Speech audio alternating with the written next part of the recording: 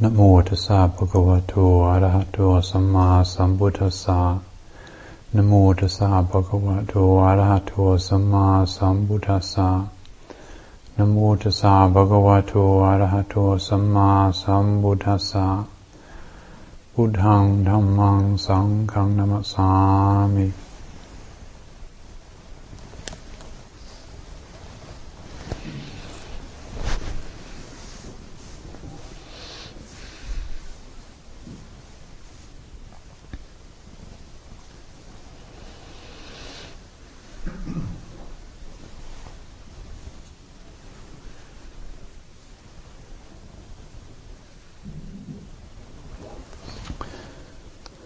So there have been 5 questions put forward this evening, and they're all very interesting. But I suspect that we won't get round to speaking about all 5 of them. I'd like to start with a question that says, does prayer have any place or any part to play in Theravadan Buddhism?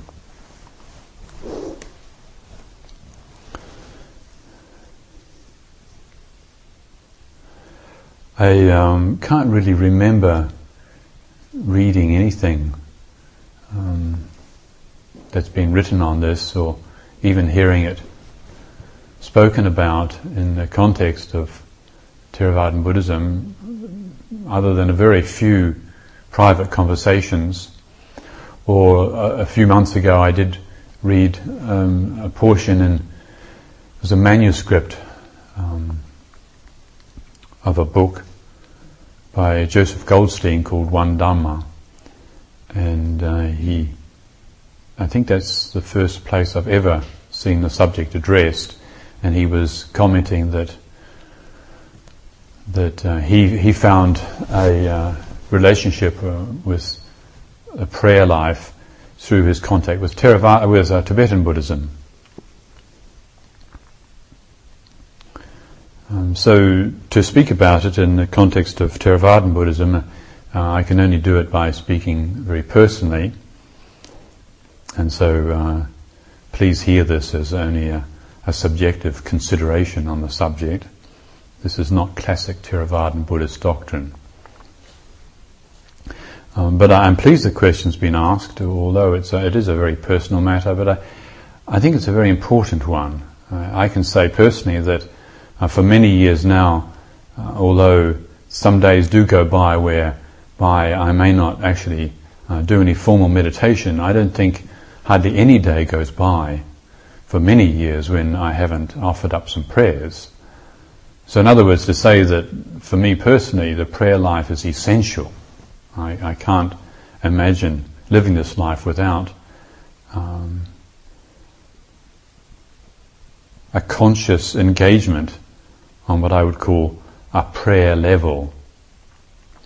Now, what prayer actually is another question. It's a mysterious business. There are many different types of prayer, and how one talks about it, something so intensely personal. I was brought up as a Protestant, and they don't teach you anything very much at all, other than, a few hymns and Bible readings. And I understand in the Roman Catholic Church they get a little more elaborate about it, but we weren't even allowed to talk about the Roman Catholics. I remember, it's kind of embarrassing to think of it, but I grew up in a place called Morrinsville, which is a sort of drained swamp in the centre of the North Island of New Zealand. It's actually quite beautiful, and apparently they filmed the Lord of the Rings there. It's Hobbitville, actually. Those of you that've seen Lord of the Rings, it's a place between Morrinsville and Matamata is actually Hobbitville. It looks very nice apparently on the movie. It's a different place when you live there. So anyway, so I grew up in 16 Studham Street, Morrinsville, and when I think back, I can remember there was this Roman Catholic family who lived across the road. We must have been there for 15 years, and in all that time I remember I was fascinated because I walked past this house every day, and they had a little white image of the Virgin Mary in the garden, and I was fascinated by this. But in all those 15 years, I can remember only once ever saying to my parents, who were very devout Christians, as you probably know, we come generations of preachers in our family, and I asked once, I said, well, what is that anyway? The reply I got was, we don't talk about that sort of thing. So when it comes to rituals and symbols, that the Roman Catholic Church is a little more skilled at using, I understand. I'm afraid I was reared with a very mundane religious conditioning. But my own practice of prayer these days is very much informed by the experience that I had in living in Thailand and the association with the monks that I lived with there. Not that they talked about it very much, but when I look back, I feel like it's something that you pick up. And this reminds me of a conversation I had with a Christian monk who visited here some time ago. He lives a somewhat hermetic existence just north of here in the Borders area. And we were having a very rewarding conversation because he was talking about people who come to his little place that he has there, a very simple place, and guests come and stay sometimes and talk about their spiritual life. And in the course of this conversation I was asking him, I said, well, do you ever actually teach them prayer? Because as I've just said, in my own upbringing, this was something, I never was taught anything about. And he was a Roman Catholic monk, and I thought, well, maybe, they have something that they teach their people. And he said, oh no, he said, prayer is not taught. He said, it's caught. It's like a disease. You catch it off somebody else who knows how to do it. And I have a feeling for what that means, having lived around traditional Theravadan Buddhists for 5 or 6 years as I did in Thailand.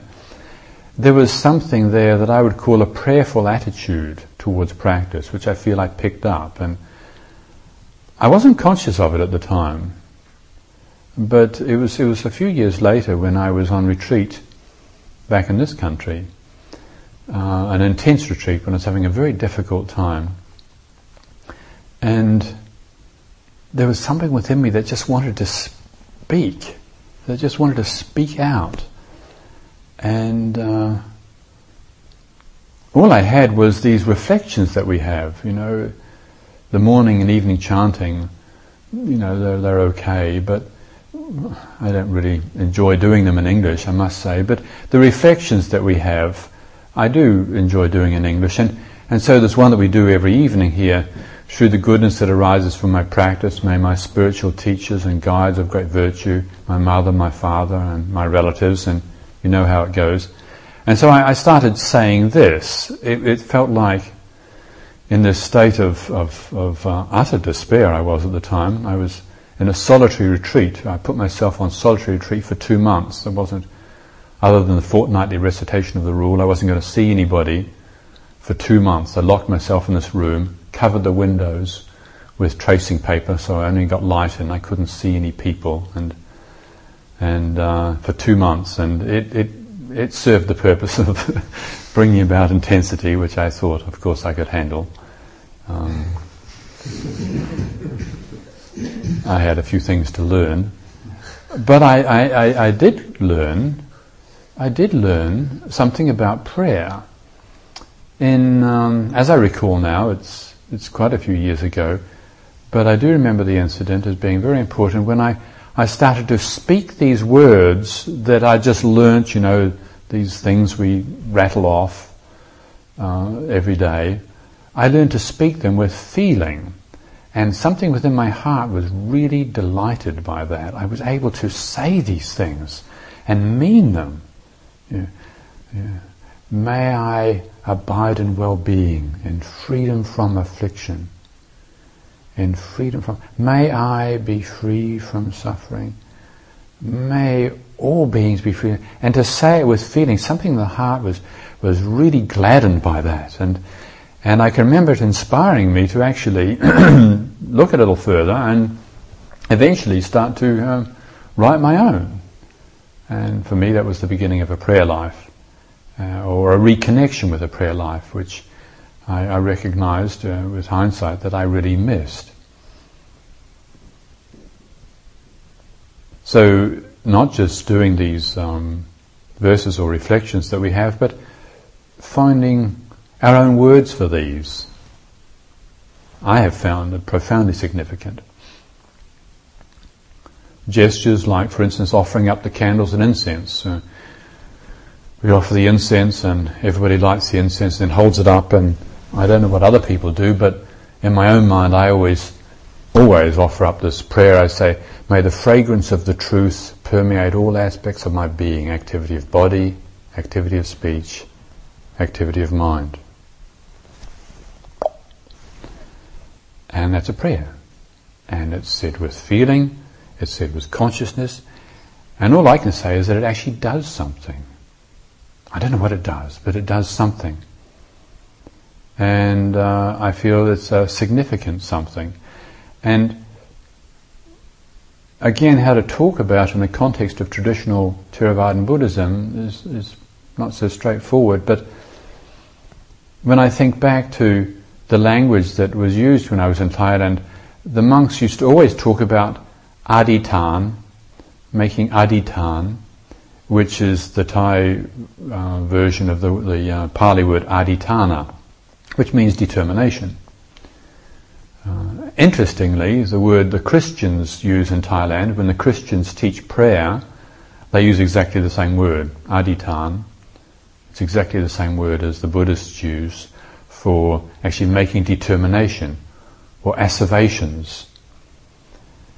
And whereas my early prayer life came from an understanding of there being some almighty authority out there that was just somehow responsible for everything, and if you kind of had a ticket, you could, get this privileged relationship with this character, and he could do what you wanted, and you just had to keep saying things to him, and so on. And that was the original idea. The Thais don't have such an idea at all. They're not talking to some almighty, powerful being out there. That's not part of their conception of reality. Well, after a good few years as a Buddhist monk, I came to realize that conception of reality also was rather cleaned out. And as on this retreat, I discovered that I was able to actually give voice. The heart was able to speak in a very meaningful way, and I realize the heart longs to speak. Some of you may be acquainted with your Bible, and it says in the Psalms, I'm not sure which psalm it is, perhaps Tony could tell me, out of the depths I have called unto thee, O Lord, and Lord, hear my voice. May thine ears consider well the voice of my complaint. Which psalm is it? 130. 130. May thine ears consider well the voice of my complaint. This longing to be heard, which the heart has most naturally, is served by the process of prayer.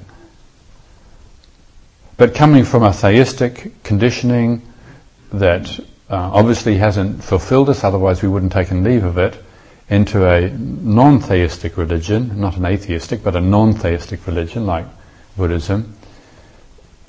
I know in my own experience, when I started to pick up prayer life again, there was a real reservation, if not actual fear, on that particular retreat that I referred to earlier. I do recall, as I started to rewrite my own reflections and offer them up, this is tricky, I could end up becoming a theist, and my brothers and sisters, they're right out there, the Assembly of God, and kind of my youngest brother's just started his own church in New Zealand. I mean, they're totally as churchy as you can get. Make me look really worldly. I could be heading in that direction. Maybe it's in my blood, and so there was a real fear, but with mindfulness practice I was able to say, well, yeah, okay, so I'm afraid I'm going to become a theist. Well, just because I'm afraid doesn't mean to say it's going to happen. I mean, surely we've all seen that in practice now, that just because we're afraid something's going to happen doesn't mean to say it's going to happen. Or just because you feel guilty about something doesn't mean to say you've done anything wrong. Just because you want something doesn't mean to say you'll be happy when you get it. We've all seen how deluding apparent reality can be. And so on this occasion, on this retreat, there's a sense of, okay, I'm afraid I might become a theist any minute, but there's another level of me which really likes this, getting back into giving voice to the heart's deepest longings. I don't have an idea of there being some great authority up there listening to me and, granting me what I want, if he's in the mood or not, accordingly. I didn't have that sense. I just felt the heart wanted to speak. And there was a conflict there, but with mindfulness one can feel one's way through it little by little. And I found confidence in being able to just give voice to those heart's deep longings, true longings. I think it was around that time also at Chithurst, one evening I was leading the community and a church group came to the monastery, Roman Catholic prayer group I think they were. Large gathering, about 30 people came, and so the meditation hall was chock-a-block. And so they wanted a Dhamma talk, wanted to know what we were about, and so I did my best, I gave a talk. And then I said if there were any questions, and one of the group put up their hand and said, what good do you do for anybody else? I mean, you don't even pray. And I said, what do you mean we don't pray? I mean, I pray. And she said, well, how can you pray? You haven't got a God. And she was, absolutely certain this wasn't possible. And I immediately what came into my mind says, well, does the sun have to have something to shine on? The sun, just shines. That's its nature. And likewise, the heart just speaks. The heart wants to speak. We have deep concerns. We have deep longings. It matters to us that we don't waste our life. So if our meditation practice is just a matter of letting go of everything, everything's impermanent, unsatisfactory, and not self. Anicca dukkha anatta. Vipassana meditation means letting go of everything. If that's our practice, you can try to let go of everything, but there's a very lonely somebody in there that you haven't let go of yet. And maybe that very lonely somebody actually, wants to be heard and wants to speak. So it's been my experience that if we prepare ourselves with mindfulness, non-judgmental, here and now awareness, that it is possible to find one's way into this kind of intimate dialogue with the divine principle, if I can call it that, the divine principle. For me, the divine principle is represented by the triple gem, the Buddha, Dhamma, Sangha. And I do in my own devotional practice, I refer to it as the Lord Buddha, Lord Dhamma, Lord Sangha, because I like the word Lord. To me, the word Lord means that which rules over, means the overriding governing principle. Remember the Lord of the Manor used to be, that guy who, basically got what he wanted, the boss. And it's a word that's not used very much these days, Lord, but the House of Lords is kind of a funny business that goes on down there in London, and rather quaint. But the word itself, I'm not involved very much with politics or with, British history and these tyrannical lords that used to abuse everybody. So for me, the word's still got a very nice meaning. So I use it and I like it. It's got real value for me. And it translates very directly what I used to hear again in Thailand, where when they talk about the Buddha, they don't just say, oh, Buddha did this or Buddha did that, which is what we hear these days in the West.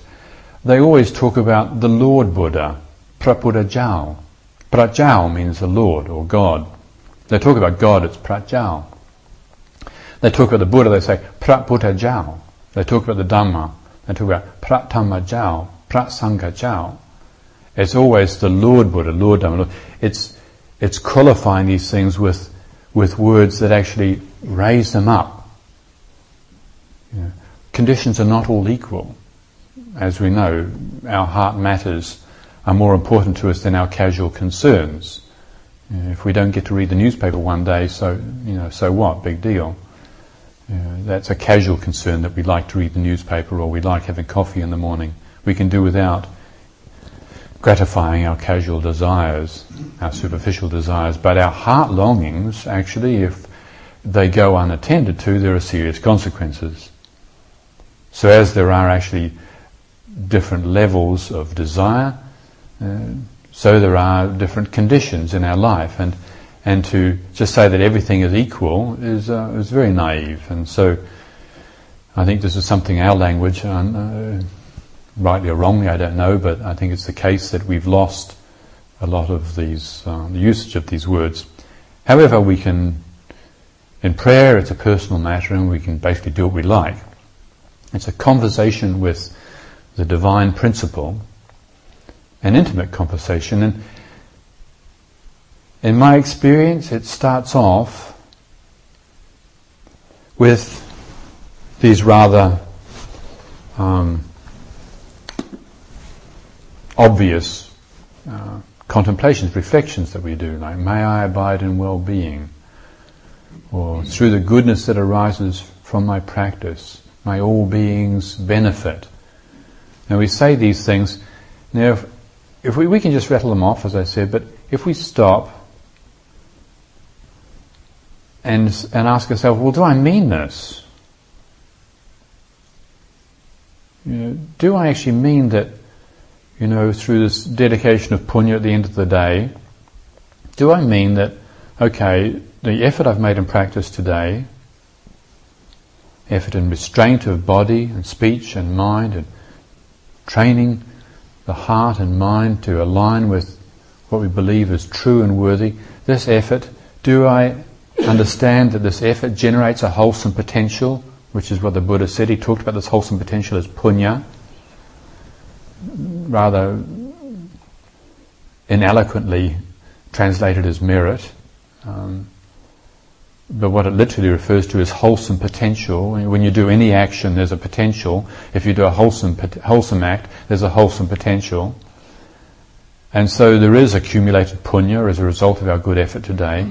Do I actually believe that I can make a dedication of this to others' well-being?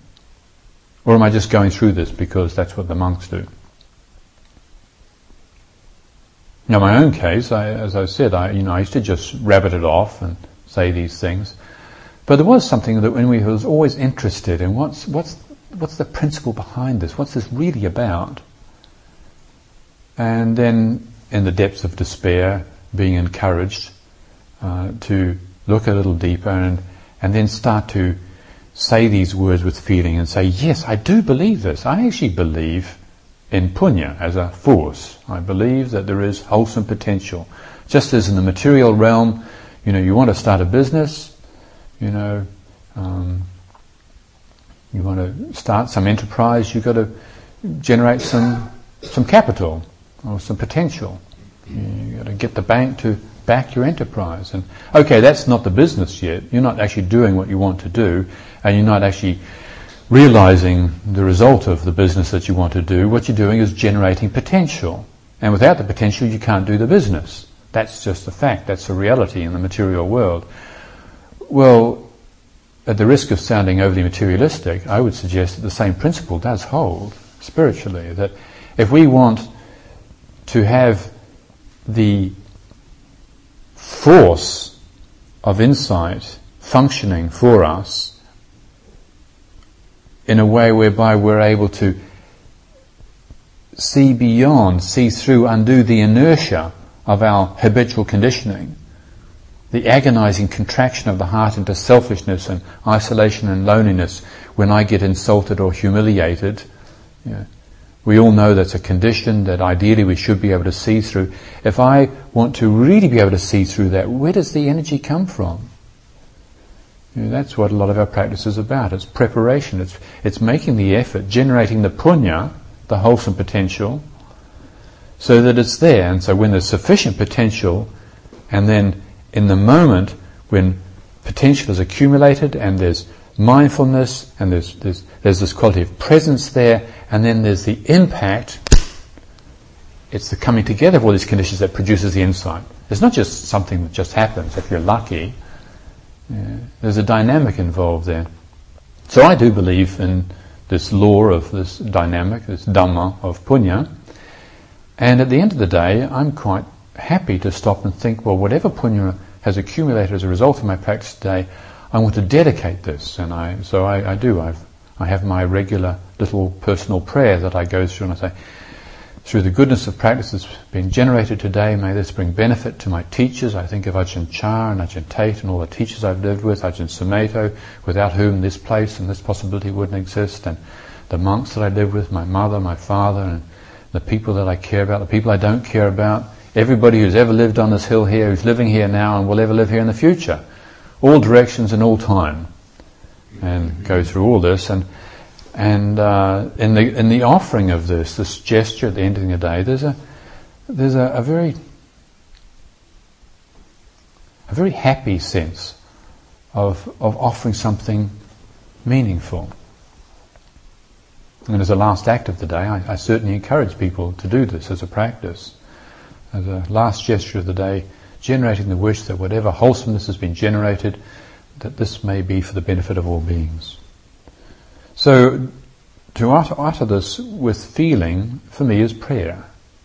And it has I feel it has a really profound effect.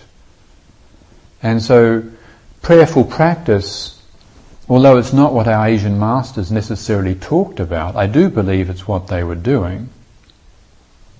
There are a number of instances I can remember when, living in Thailand, I've seen gestures that really cut right through. They touched a very deep place within me, and I would say it's the same place that I would call the prayerful dimension.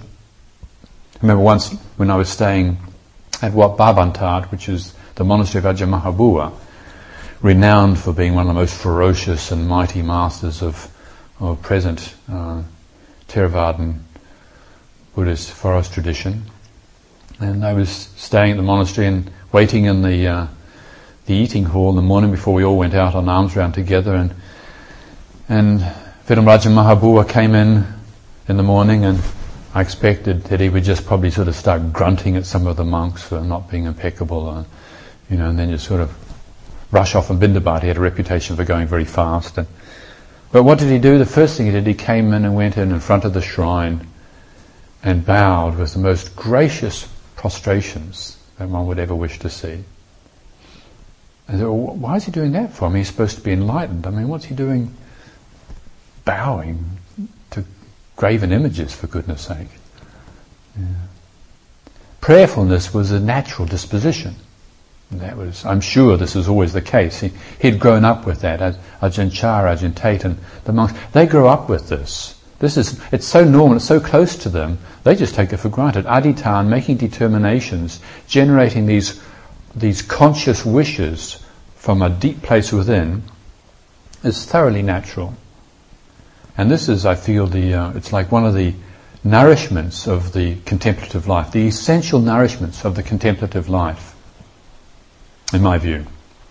It's an essential element, and that many people practice vipassana in the West without realizing a lot of joy and well-being and wholeness in their life. I feel that their spiritual diet is a little deficient. There's some trace elements missing there, and I would say that prayer is, well, perhaps not even a trace element. It's probably a major vitamin. It's something that really deserves consideration. I fear that many people have not looked into this very deeply and have dismissed it because, as I was saying last night, they associate it with a sense of a spiritual tradition which they perceive as having betrayed them.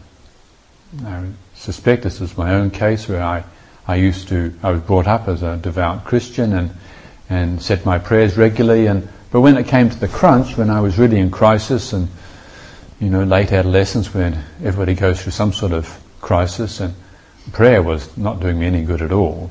And so I trashed it, along with my involvement with the church, ceremoniously tore up my confirmation card and said, that's it, I've had it with Jesus and prayer, and finished the lot. And I didn't revisit that for very many years. I'd already been a Buddhist monk for many years before I actually really looked back and said, well, have I really taken leave of the Christian tradition? Was that a conscious gesture, a conscious choice of saying, this particular path doesn't work for me, and this does, or was that an adolescent reaction? It was clearly an adolescent reaction, an understandable one at the time, but I found it very fruitful, very beneficial when I was able to go back and look at it again and say, well, what was I doing when I was praying as an adolescent? And what is this feeling that I have in the heart that wants to speak out, that longs to be heard? These deep concerns that long to be heard. What is this? And so to revisit that more consciously as a mature adult was very beneficial, and I would encourage others to do that also, despite the resistances one might feel, to not dismiss it as irrelevant. I would suggest it's profoundly relevant.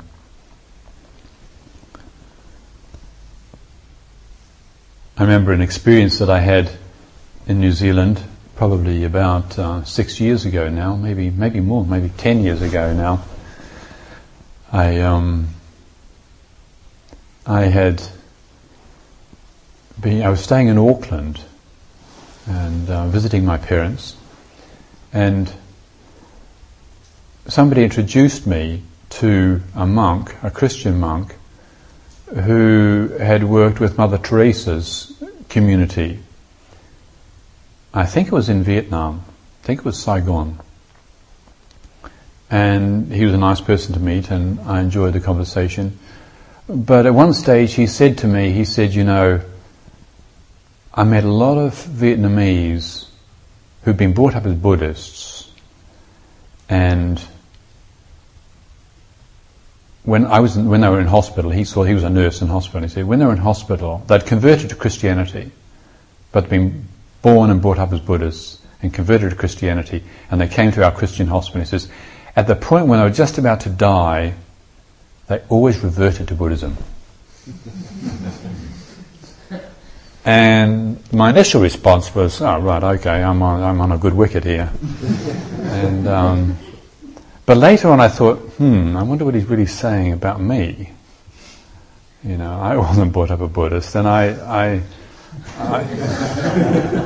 had the feeling that he was kind of, you know, having a little dig at me and saying, you know, this Buddhist caper, you might think you're doing it, but you wait, you know, when it comes to the crunch. So, well, anyway, I heard it, but it was only a few days after that I was with a friend, and we went hiking down the west coast of the North Island, and there's a wonderful stretch of coastline just north of Auckland, Piha. It's a very wild coastline, but very beautiful, and because it's wild and windy, and the beaches actually there are quite dangerous, and there's not a lot of people on the beaches, so it was a nice place to be and be alone, and I had with a friend. And so we went for a few days walking, camping and trekking along the coast there. And it was lovely, the weather was just gorgeous, and the bush in New Zealand is just as good as bush can be, and we'd had a long day's walk, and it was time to pitch camp, and we were talking about going swimming, and my friend was a lifesaver, and we joked about how dangerous the beach was, and well, it's okay because you're a lifesaver, so growing up in New Zealand, grew up not exactly on the beach, but spent a lot of my time on the beach, and so I felt perfectly confident. I've always been a good swimmer, and so okay, long hot walk. Let's get out there. Let's get into the surf, and I just went rushing out into the surf, and within a minute, I was caught in a riptide. And I should have known better. I can say that now. I should have known better. I mean, you could look at waves and you can see if there's a whole lot of waves, and then there's an area where the waves are not breaking. You know, it's because there's a hole in the sand underneath, and that creates a riptide. And I just went straight into it. I swam straight into a riptide, and I could feel myself getting sucked out into the ocean, and my legs were just being pulled out. And no matter how hard I swam, there was no way was I making any progress towards the shore. And I could see my friend on the beach. He was noticing me, and we'd actually joked about, this thing, when you get into trouble, you raise one arm up. And this is what you do if you're in trouble out in there. You put one arm up. And so I thought, oh my goodness, this is it. This is the time to put my one arm up. And so I put my one arm up, and then I thought, what am I doing? I'm getting pulled out. And, he's going to come out. He's going to get pulled out. So I pulled my arm down again. But I was getting pulled out, and this was not a joke anymore. This was panic stations, and I was being just drawn, and I'd never had such an experience in my life, and it was terrifying. And then these images were coming into my mind, and I could see Ajahn Sumedho getting furious with me. And after all I've done for him, what a waste. And my parents, I could see my parents grieving, and we're laughing about it now, but I was scared. And I think the only thing between me and Australia is sharks. And I could see my half-eaten body being recovered, and a few weeks before that, I had the good fortune to be introduced by a very dear friend in New Zealand to this particular breathing technique, conscious connected breathing, as we called it, and it's a breathing technique that you do in a stage of total relaxation. And I don't know what happened, and I don't know what the sequence of things was, but somehow or other, I found myself, instead of fighting to try and get back to the shore again, something within me just dropped it and relaxed, and I started to float and do this rapid breathing, and I was relaxing, and something within me just said, okay, let the Buddha take over. And this breathing was just breathing away, and there was these impulses within me to say, you've got to fight to get back to the shore. You're just getting closer to Australia, and the sharks would come into my mind, and you've got to fight, and then it says, no, just let the Buddha take over, trust, and breathe and float. And what actually happened, I didn't see it happening at the time, but I realized later on what happened. My friend on the shore, who was in a terrible state of distress, what he reported happened was that in this floating, I was floating over these big waves, being taken further out to sea, but what happened was I was taken further out to sea, but then I drifted down the coast. And I later found out this is what you're supposed to do. You're not supposed to panic, you're supposed to actually allow yourself to be taken out, swim down the coast until you're out of the riptide, and then come into shore. I didn't know that. But listen, if you ever do it, that's what you do. And but for me, it happened doing this, floating on top of the water, just breathing away and trusting, and really inhibiting the tendency to contract and try and save myself. That was the voice of Mara speaking. You've got to fight, you've got to save yourself.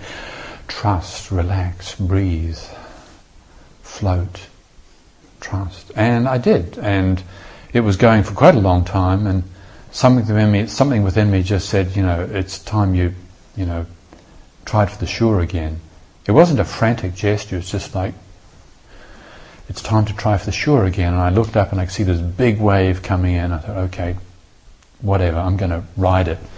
So I gave myself a push, and sure enough, this wave pushed me towards the shore and pummeled me. And you know what it's like in big surf, you get all the air pushed out of you, and I'm under them getting turned over and pummeled, and I try to stick my head up, and there's another wave comes, and I get down again, and then I said, I can't take it anymore, and I've got to put my feet down, and is the riptide still there? I put my feet down, and I can just touch the sand.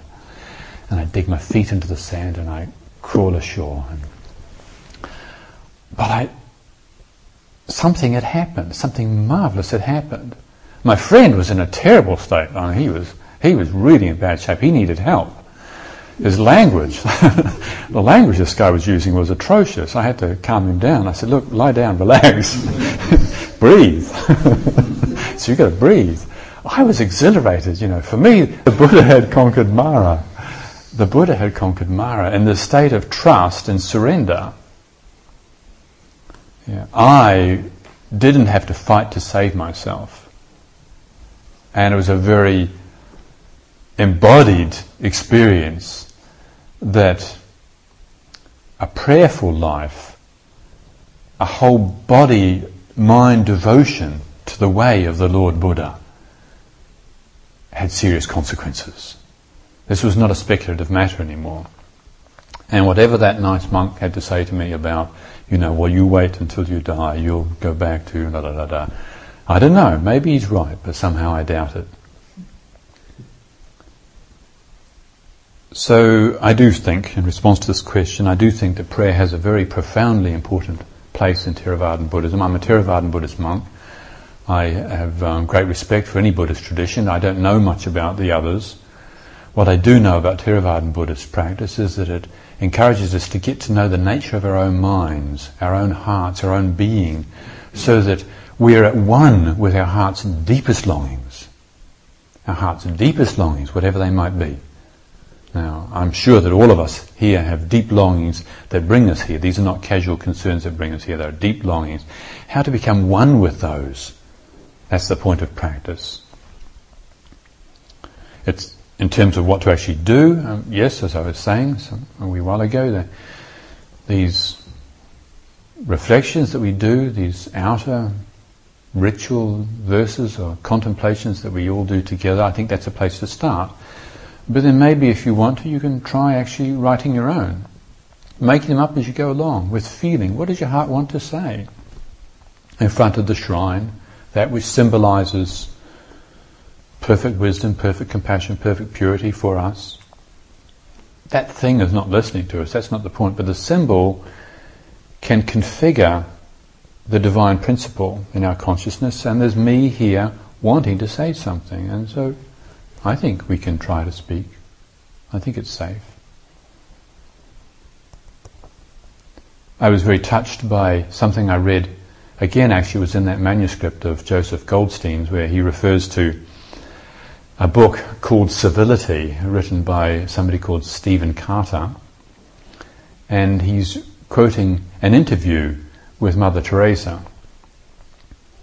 And in this interview, the interviewer is asking Mother Teresa, say, well, when you pray, what do you say to God? And she answers, she says, well, I don't say anything, I just listen. And then the interviewer says, well, what does God say to you? And she says, God just listens. And then she added, and if you don't understand that, I can't explain it. And I do think that's the essence of it. This is not really something that we can explain. But our hearts do feel deeply. There are deep concerns that we need to attend to. For me, it's an intimate conversation with the divine principle. And the more we exercise it, the quieter it gets.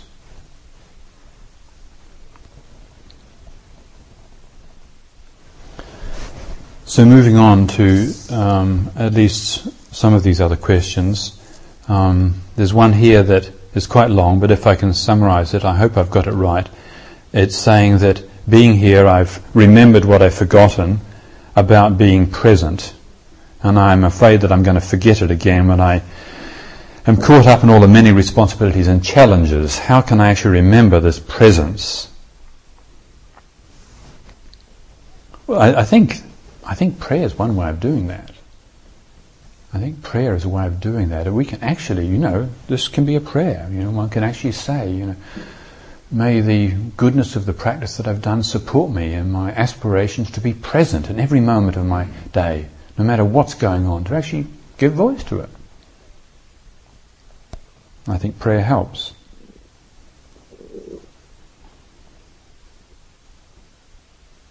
Being on retreat in a situation like this, where we're fortunate and supported and encouraged,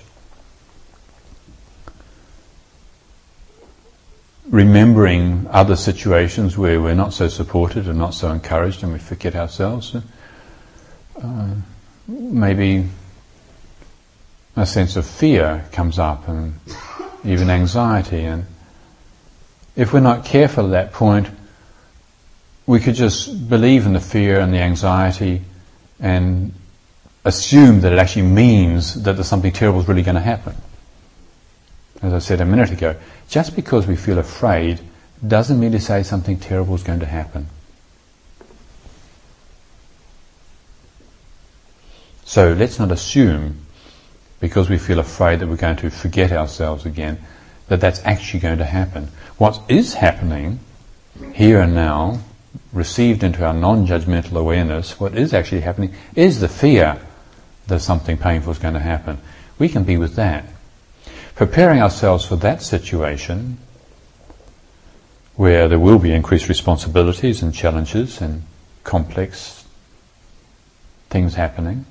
Preparing ourselves for that situation now means actually recognizing the fear for what it is and seeing it as just that and not believing in it.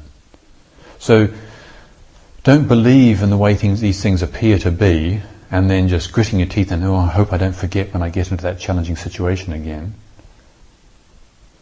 Preparing ourselves for that situation by being more fully present now. Right now, that fear of that situation is just this much. No judgment. We're allowed to feel afraid. There's nobody who says we're not allowed to feel afraid. There's not even anything wrong with feeling afraid. Unless we say there's something wrong with being afraid.